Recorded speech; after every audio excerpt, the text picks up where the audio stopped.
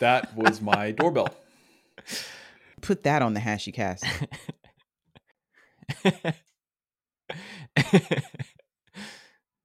Taylor, stop doing that. Welcome to HashiCast, the self-proclaimed #1 podcast about the world of DevOps practices, tools, and practitioners.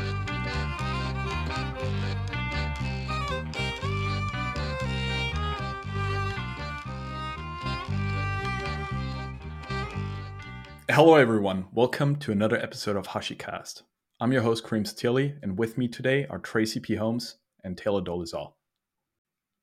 Tracy, you've been on this podcast before, but for the folks that missed out on your previous episode with Tamika Reed, I'd like you to introduce yourself again. So I'm Tracy, and because of the two people that are on this particular podcast today know that we're apologizing in advance.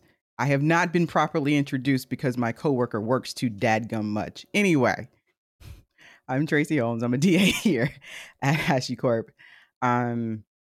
You may have heard me on Tamika's podcast. And if that was I think that was the most recent one.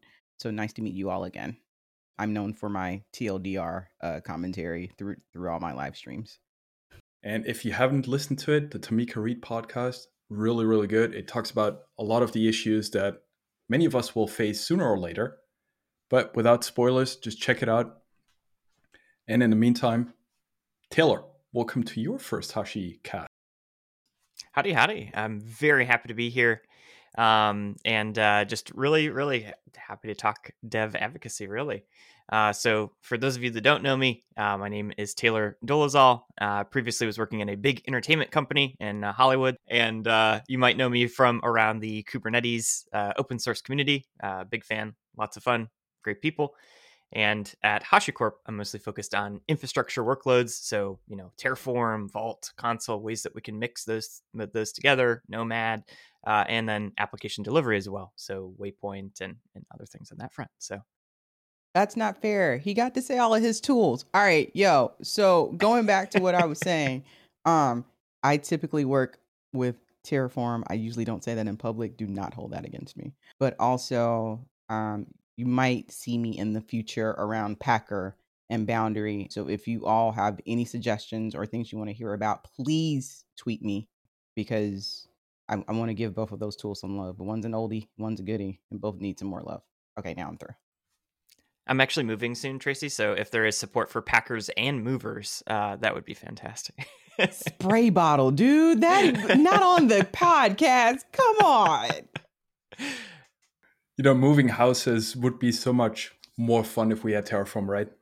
Oh my gosh, absolutely. And then you could just, makes cleaning easier, Terraform Destroy. I mean, come on, that'd be great.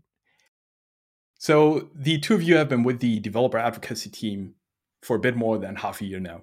And I'd love to talk about those first few months in today's episode a little more. It's a bit of a follow-up to what you talked about with Tamika, Tracy. But I'm curious, what inspired you to make the jump into developer relations in the first place? So this is a weird one for me. And no, we won't talk about engineering. I think I've said it in both of my podcasts. I will not talk about engineering. However, I did start in engineering at HashiCorp. And I'm also a former teacher. And so I just in general like to see the light bulb come on. I had my very first speaking engagement and then got my very second speaking engagement all in the same year and around the same time. And so I did an internal talk at HashiCorp, and then I did an external talk for HashiConf and realized that I really, really liked it, and that I wanted to start speaking more. And so I decided to try to make a move to the DevRel side because I'm an open source person. I like advocacy. I like light bulbs, and we're kind of different in that we get to do a lot of technical stuff on our team. And so it kind of works well with my brain. So that's why I moved. I think that light bulb moment you're talking about is really important. When you share something and it finally clicks and somebody else is able to take that knowledge and build something on top of it, it's just super rewarding. Taylor, same question for you. What brought you from Hollywood to developer relations? I've done a lot of thinking about this lately and talking about this lately. And while I fully admit that there's a lot of things wrong with me, one, I like to vacuum. Two, public speaking. So at least a couple of crossed wires up there. Developer advocacy is something that it's looking back, it's like, of course I would be in this. It's something that makes a lot of sense. But I started off my career as a software engineer and developer. It's something I've always liked computers from a very young age. And it was making, programs for TI-83 plus calculators back in high school and middle school and games. And it was always just so much fun. Absolutely loved that. And so I was like, okay, I want to be a developer. Started up my own business many years later during the years that I was in college. And then got that question from one of my clients. This is great. Where do we deploy this? How do I run this? And started up a bunch of series of thoughts that, I'd never thought about that before. So kind of went into systems administration and engineering. And then finally working at the, N-1 company that I was just at. Really enjoyed working with different teams and talking to product owners and just kind of those engineers. Got to lead an SRE team and really liked, presenting on those findings, talking with people and just having those genuine connections and interactions.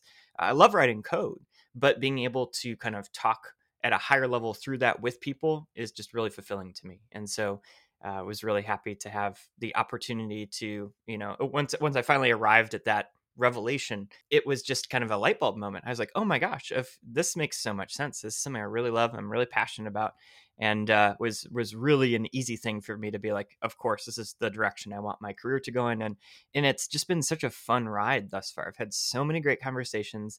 I love the team that I'm working with. I've never written as much code in my life because you're you're constantly giving demos. You're constantly talking to people, being asked for examples on things, and you do want to help out on that front, but oh my goodness, there's a lot of code. So if you do want to get into DevRel, dev advocacy, be prepared to wear out your keyboard. Also, I don't know if people realize it, but Taylor and I literally started 1 week apart. I'm the baby on the team as far as term on team is concerned, but I'm the oldest on the team as far as HashiCorp is concerned. I like to flex those muscles every once in a while. Taylor and I got thrown to the HashiCorp Live Wolves our very first and second weeks on the team with no preparation.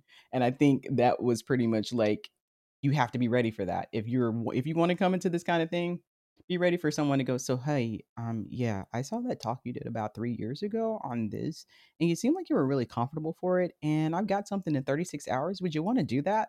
So be prepared to learn that no is a sentence. In developer advocacy, because if you don't, you will find yourself overwhelmed and very quickly. There's no shortage of things to do, and it's so true. It's so true. Oh my goodness. It's no don't forget the word no, not KNOW, exclamation point. Definitely a true point that in dev advocacy and developer relations in general, always a video that can be recorded, a demo that can be polished, or demo that can be built, a special use case you want to highlight. The core is making genuine connections and inspiring people. I think that's what brings us together as a team. And developer relations is such a young area. There's a lot of great area in terms of meaning. I'm curious, what do you feel DevRel is not? It's not this nice, cozy place that people think it is. Based on what you just said, DevRel is literally an in real life Reddit. And I'm someone that absolutely adores Reddit. Reddit is a television. I'm going to beat myself on this one. Change the channel if you don't like something. And Taylor and I talk about this a lot. We'll kind of throw something to each other at like 3 a.m. And it's like, did you see this? It was like, yeah, I learned so much from that one. Let's give it to Kareem. And Kareem's like, oh, I saw that. Did you know you could do that? Did you see what they linked in that? I have a podcast coming out, a HashiCast coming out in a few weeks, where we actually talk about like how we felt about the difference between DevRel and dev advocacy, and is there a difference? And that was, I want to say, probably my favorite part of that conversation. DevRel is not cushy. It can be, but DevRel is also not equivalent across the board, where our particular team gets to be extremely technical. We're not evangelists. We don't shield products. Our practitioners straight up inform the things that we do. And so and I'm saying this because I've never actually used the tool, so please don't hold it against me. But if like something happens tomorrow and Jenkins falls out of favor and our practitioners stop using it, we're not going to talk about it. We have no reason to push something on the open source community that's not being used, specifically with our tools. We're not sales adjacent like some companies are, but we also have a lot of freedom to be very technical. Taylor wasn't lying. We do a lot of code. I got more green squares than I did. Well, I probably don't because all my stuff is private. But yeah, I've got tons more green squares privately than I did on another team. So there's that. But I have strong feels on what DevRel is and is not. And what we are not is cushy. What we are is Reddit. And we're very informed on what we believe. A huge plus one to Tracy on that front. When it comes to education, I actually ended up dropping out of college. But absolutely agree with that. And it really being in having this role in this industry, it's very much a you get to see the tip of the iceberg. You get to see the on stage presence, right? And so there's a lot that goes into that. There's a lot of prep that goes into presentations and demos, and there's a lot to figure out because of that. And that's not as easily apparent. You don't really realize it until you get into that type of role. It is fun to give talks. It is fun to make these demos. It's so much fun to have these conversations. But again, there's a lot of work that's done that isn't seen, and that's figuring out how the process goes, and really just kind of getting a sense for the different types of workflows that people go through, or the right teams to talk to, or how to drive change with certain features or things that the community really needs. You have to feel out how to sell that back to the product team. And just kind of figure out how to communicate really well. So I think that's one of the things that DevRel is, to answer what it's not, is this, like Tracy said, very cushy thing. And it's another DevRel that kind of might have likened it to like a rock star type position, or like kind of like this fame thing. And that's not, absolutely disagree with that, because I think that we should, kind of push into that space. And so that's one thing I feel DevRel is not, is this like celebrity thing. It's a lot of code. It's a lot of presentations. How do you feel about being close to the practitioner? So I think that it's really fun to work. So when you work at a company, I kind of likened it when I started the job at HashiCorp. I said I've really liked getting to work at in the companies that I've had a chance to work in. But it's kind of like being in a city and you get to work at this great restaurant and learn the recipes and learn the process. But as a developer advocate, you get to go to every single restaurant and find out how they do these things. It's like undercover boss, but getting a sense of, how people do what you were doing in a different company, I think is just really cool, and getting to pick up that from different practitioners. It's so much fun, and it's fun to talk about, like, oh my goodness, like this, you were using a spoon as a knife. No, don't do that. I'm going to help you. There's an easy way to go about doing this, and being able to kind of have those conversations too, and really, help people save time or find out about something that they can use to their advantage, I think is great. There's just so much to keep up on in the technical space. And it's very difficult to, always identify what you can do to improve things. What do you think, Tracy? Thinking about combos that we've had in the past where we're just like, they did what? About what? That's what being close to the practitioner does. I'm probably the one that talks the least with the practitioners, funnily enough, because I'm usually embroiled in internal company stuff. And so I deal with those practitioners, but also...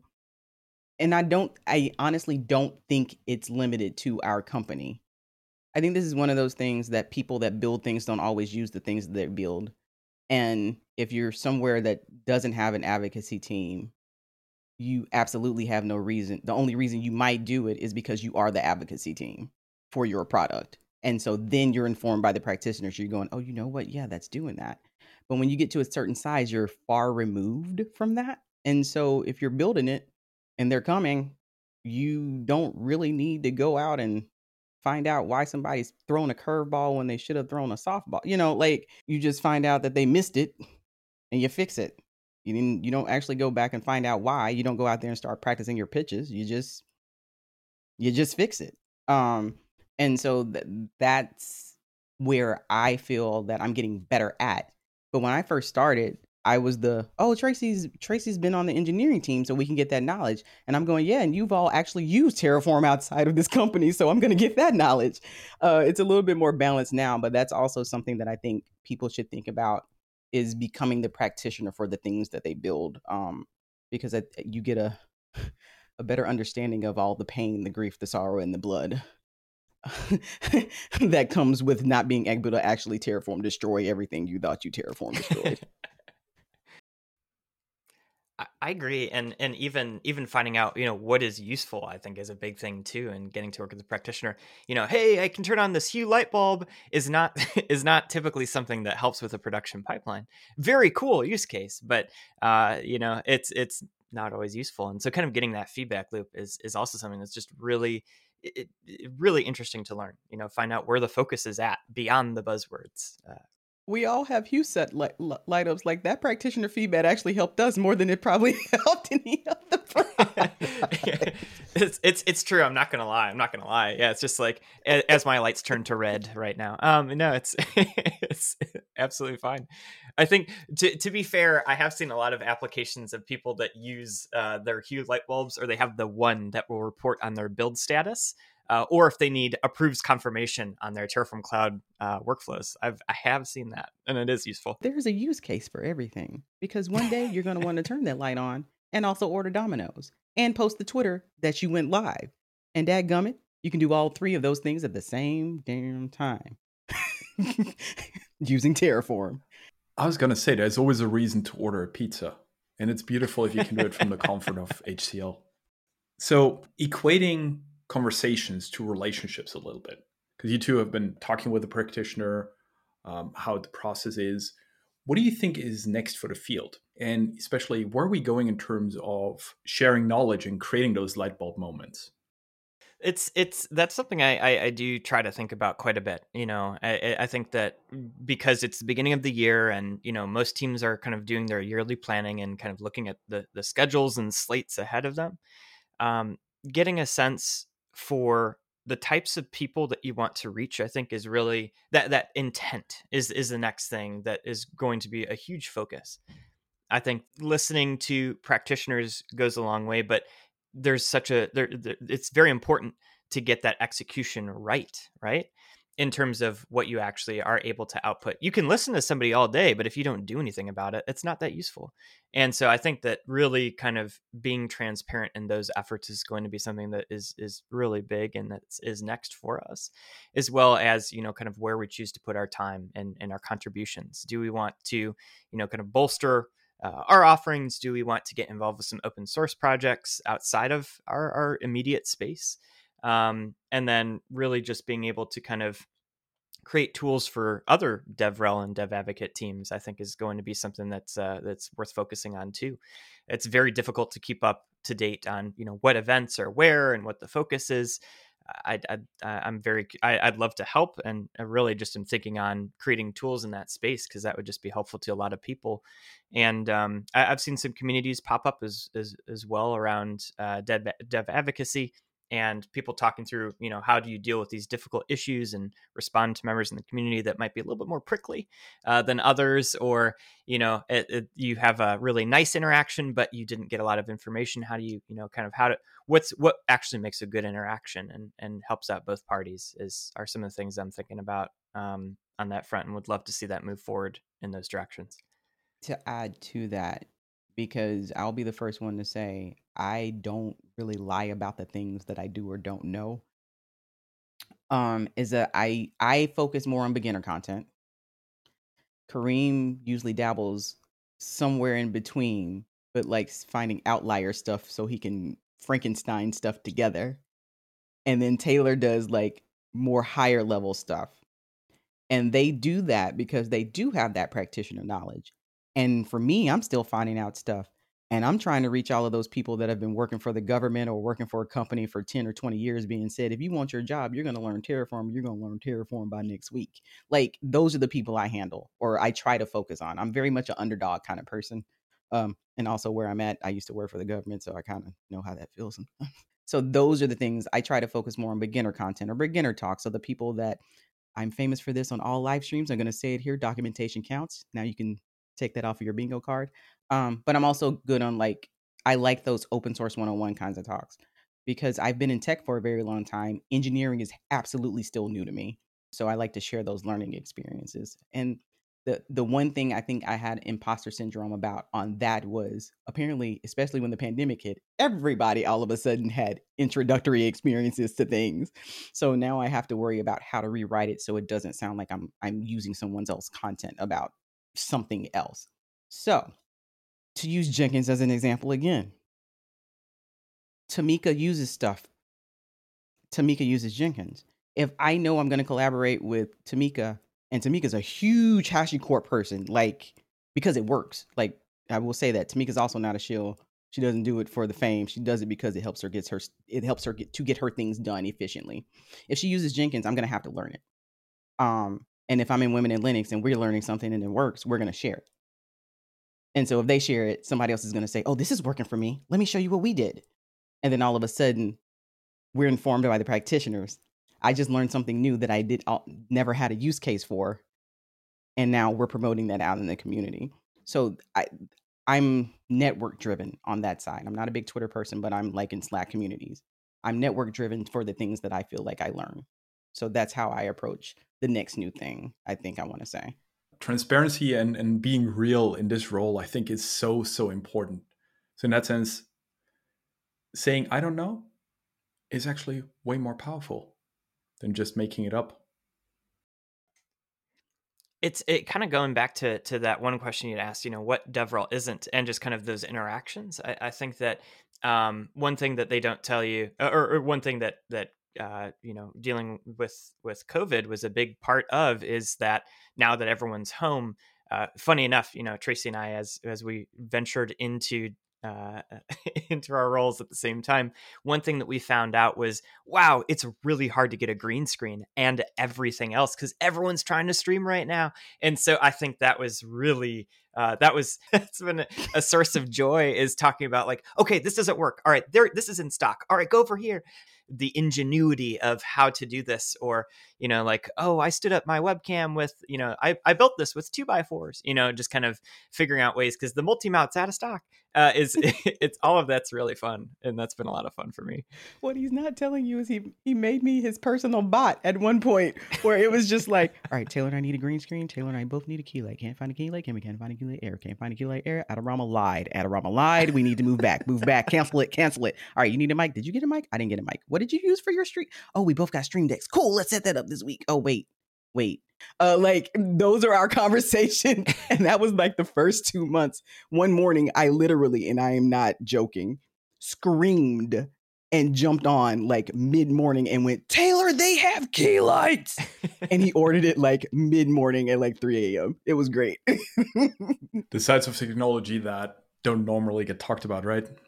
So on the topic of learning, what's something you learned in this role that you wish you knew a year or two ago? Ooh, that's a good one. I would say, really, so I've always loved public speaking. I've always liked presenting. Being able to hone that presentation skill a lot more has been really helpful, and finding out what's useful to put in a README, as funny as that sounds, is something that has been, a big skill that I've really enjoyed learning. Being able to things I never thought about before when it comes to presentation. Less is more. I absolutely agree. Make that type a lot larger. Things like that have been really useful, as well as just kind of finding effective ways to communicate with others. I feel like you're never really done with that. That is a lifelong journey. All those interactions I've been able to have really been beneficial over the past year. Things that I wish I knew that I didn't know I needed to know, only because I wasn't in this space. Let me put it that way. OBS can be your friend. OBS can hate your guts. if you don't know anything else about the world, know that. That's the best haiku I've ever heard.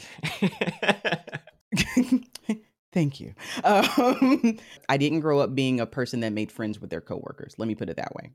And so I came into the team and automatically announced, I am jaded. Do not take it personal. I think I said that around the second or third week.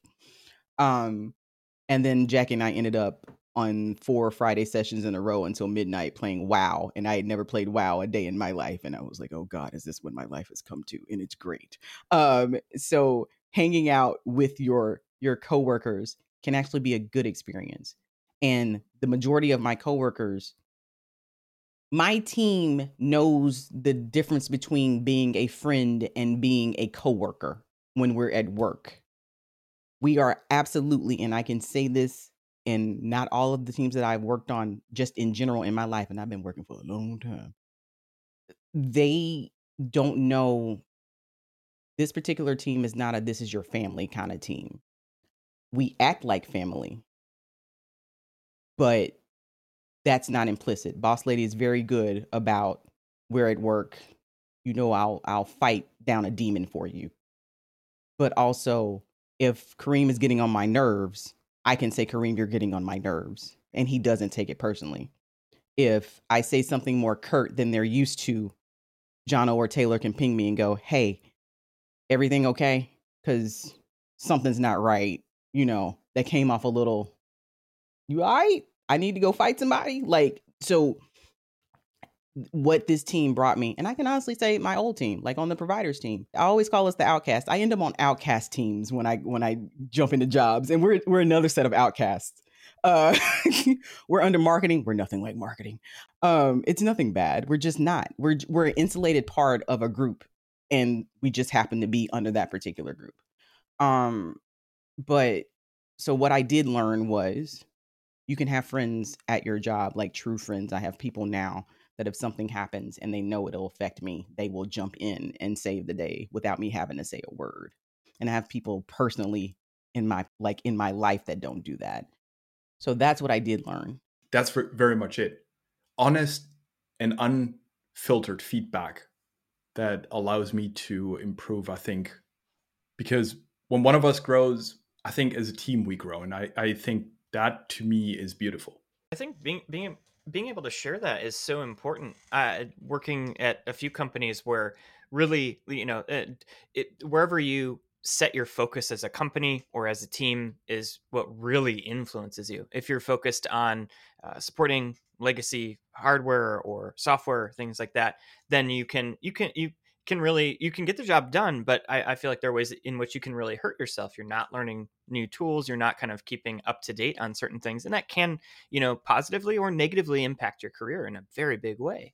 And focus in one of my previous roles, there's a big focus on legal and, compliance. And that wasn't a bad thing, but that really, it affected me on a personal level. I thought about what I was going to say before I said it, which again isn't bad, but then you don't have those real interactions. It sounds very scripted. It sounds very, there's not a lot of me left when I've abided by all these guidelines and rules. Being able to focus here and be transparent and have real conversations is something that just me personally absolutely needed. And I really like that. I get to laugh more. I get to be more critical. I get to think through really interesting problems. And that's just, I'm a huge fan of that. I like the culture that creates when you focus on being transparent and sharing those things with both practitioners, internally, with your coworkers, with everybody. I'm a huge fan. If you want to know why I said, yes, we're under marketing, but we're an outlier, what Taylor just said is the reason why I said that earlier. We have a HashiCorp voice. I mean, any company's going to have a voice that they want to promote out to so we're consistent to a point, but our personalities inform everything that we do. And if that wasn't the case, I probably wouldn't still be on this team. My voice is very important to me. My experiences, being able to inform other people, I'm pretty open. And I can be political, but if I don't have a reason to not say something, I'm going to say it, but also I don't talk unless I have something to say. And our team is very open in that way, but also marketing lets us have our freedom that way.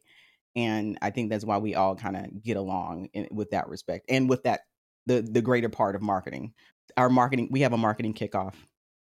And it's basically, this is how we start the year. This is what happened last year. We're going into the new fiscal year. Here's what you got to do, and blah, blah, blah, blah, blah. And then I looked around and I went, oh, I know the majority of these people. Holy crap. And I get along with them.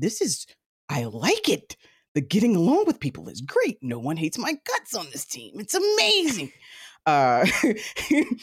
So it really does make a difference. I'll say stuff affectionately, but there's usually 75% truth in my joking. It's funny because it's true. I think being able to convey a message in a way that resonates with your audience is terribly important.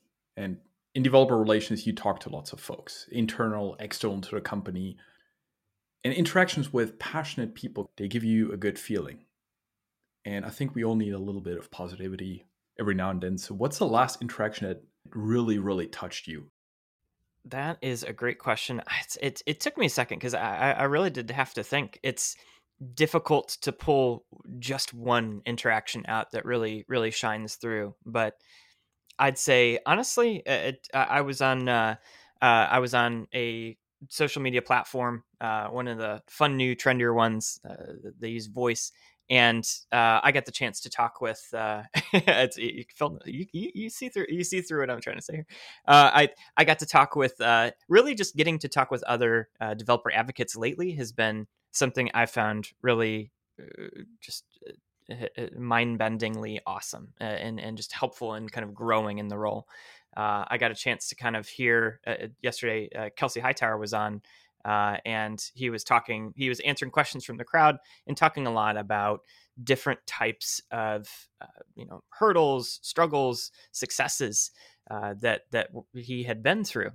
Kind of all the way back day one when he was still getting involved up until today. And one thing that when I got to ask my question, I kind of asked about driving change and how do you tell that story? Because, and I really liked how he answered it. And he said, back in the early days of my career, you can see where I was like, I want to do something. This is the right thing to do. And to just kind of get lost in that passionate response to it. And, this is the right thing to do. Come on, everybody, just do it.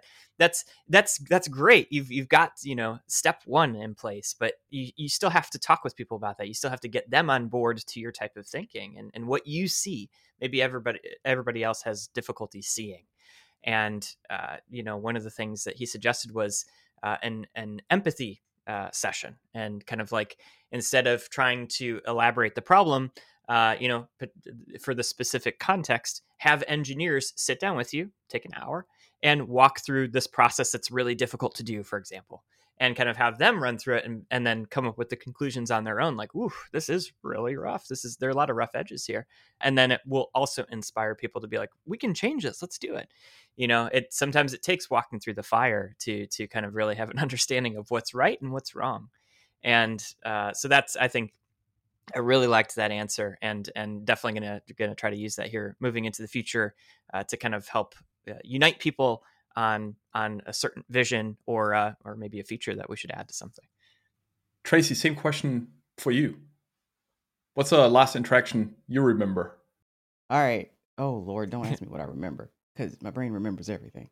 So I have 3 work ones, and it's not to downplay the personal interactions I have at work. I keep a kudos board because I am horrible at tooting my own horn. So if people say certain things, I take them, I cut them, I paste them, and I pop them in the Notion. One that was a couple of years back. I'm very short. I'm 5'3". I am short. So the reason I say that is because someone went, "You're 5 what?" And they'd met me in person, and they went, "You feel so tall. Your personality is very big. You feel really tall." They were like, I had no idea you were that short. Like, seriously. And so that one made me feel good because I'd been feeling very small because of something I didn't know that ultimately wasn't my fault. But I grew up knowing things. Like, I get things. Not getting something frustrates the heck out of me. And so for them to say that, I was like, oh, well, maybe I am 20 feet tall. It's all right.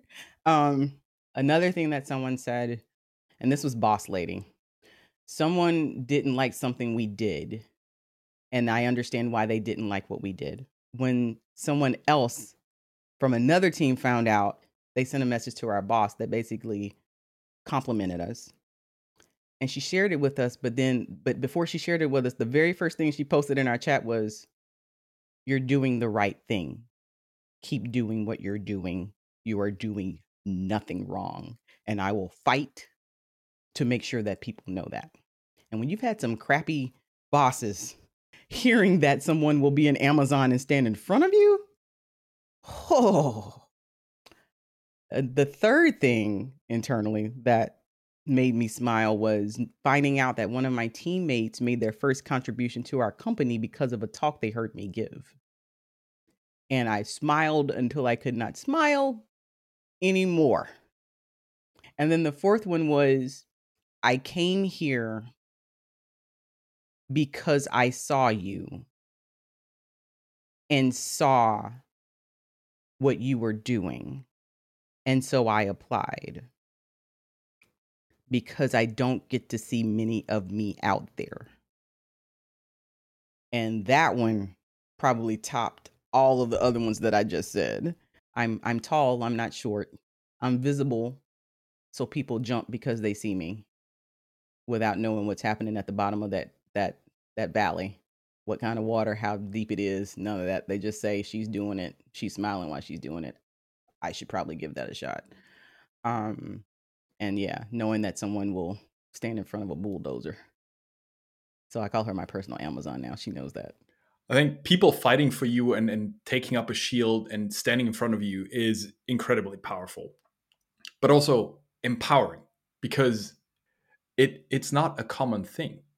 It should be. It's not. I think in terms of places I've worked as well, kind of on that point, you know, with managers that really stand up for you and fight for you and allow you to perform your job, having that understanding of what we do as a role is something that our manager, Melissa, is really fantastic about knowing and identifying. There's never, ever any circumstance where any of us have done the right thing, trademark, and, you know, and she hasn't fought for us, you know, and being able to actually, because that's, at the end of the day, that's what people that work in any kind of workflow need, are people that listen to them, actually listen to you and try to make things better. I think it's just really refreshing to work in a place like that, as well as even when it comes to different projects, you know, like, you know, working with both you, you know, Kareem and Tracy, I think that being able to, like, oh, hey, I just gave a talk on X, and then, oh, hey, I need that for my talk, you know, being able to share those modules, components, slides, notes, understandings, gotchas, that is also something that goes a really long way too. Like I undoubtedly, like objectively, it makes me so much better, because we're able to kind of like trade these Lego pieces around and enhance what we output as well, and make it better, hand it back, you know, in a very much open source way, in a modular way. Getting to work with both of you in that way too, and all of our other coworkers. I think a team that gives you this feeling any day of the week, not just after social events, is the kind of team you want to hold on to. It's so good. It's so good. And it's I think that's it. It's because it's just not normal. It's not. It really isn't. It is something it took me a second to get used to as well. I'm like, okay, where's the fine print? What's going on here? Nobody's this nice. But hey, this team is. It's fantastic. I'm laughing because I fought them on this. The very thing that he just mentioned, I fought the hell out of it. Stop giving me your stuff. I can do it by myself. I don't want it, for like months. Stop trying to help me out. You're not supposed to be this helpful. Where's the left hook? And then I found myself going, oh, where's that keynote folder that Kareem gave us? I might need to use some stuff for that. And it was a very humbling moment. A growing company is going to have those pains. Like, you, no matter how much you vet, you're going to have the a-hole. I'm sorry, you are. And some of them are unintentional a-holes. Some of them are just very passionate people that don't have the awareness to know. And we're getting big, so it's inevitable that we're going to hit those kinds of stumbling blocks.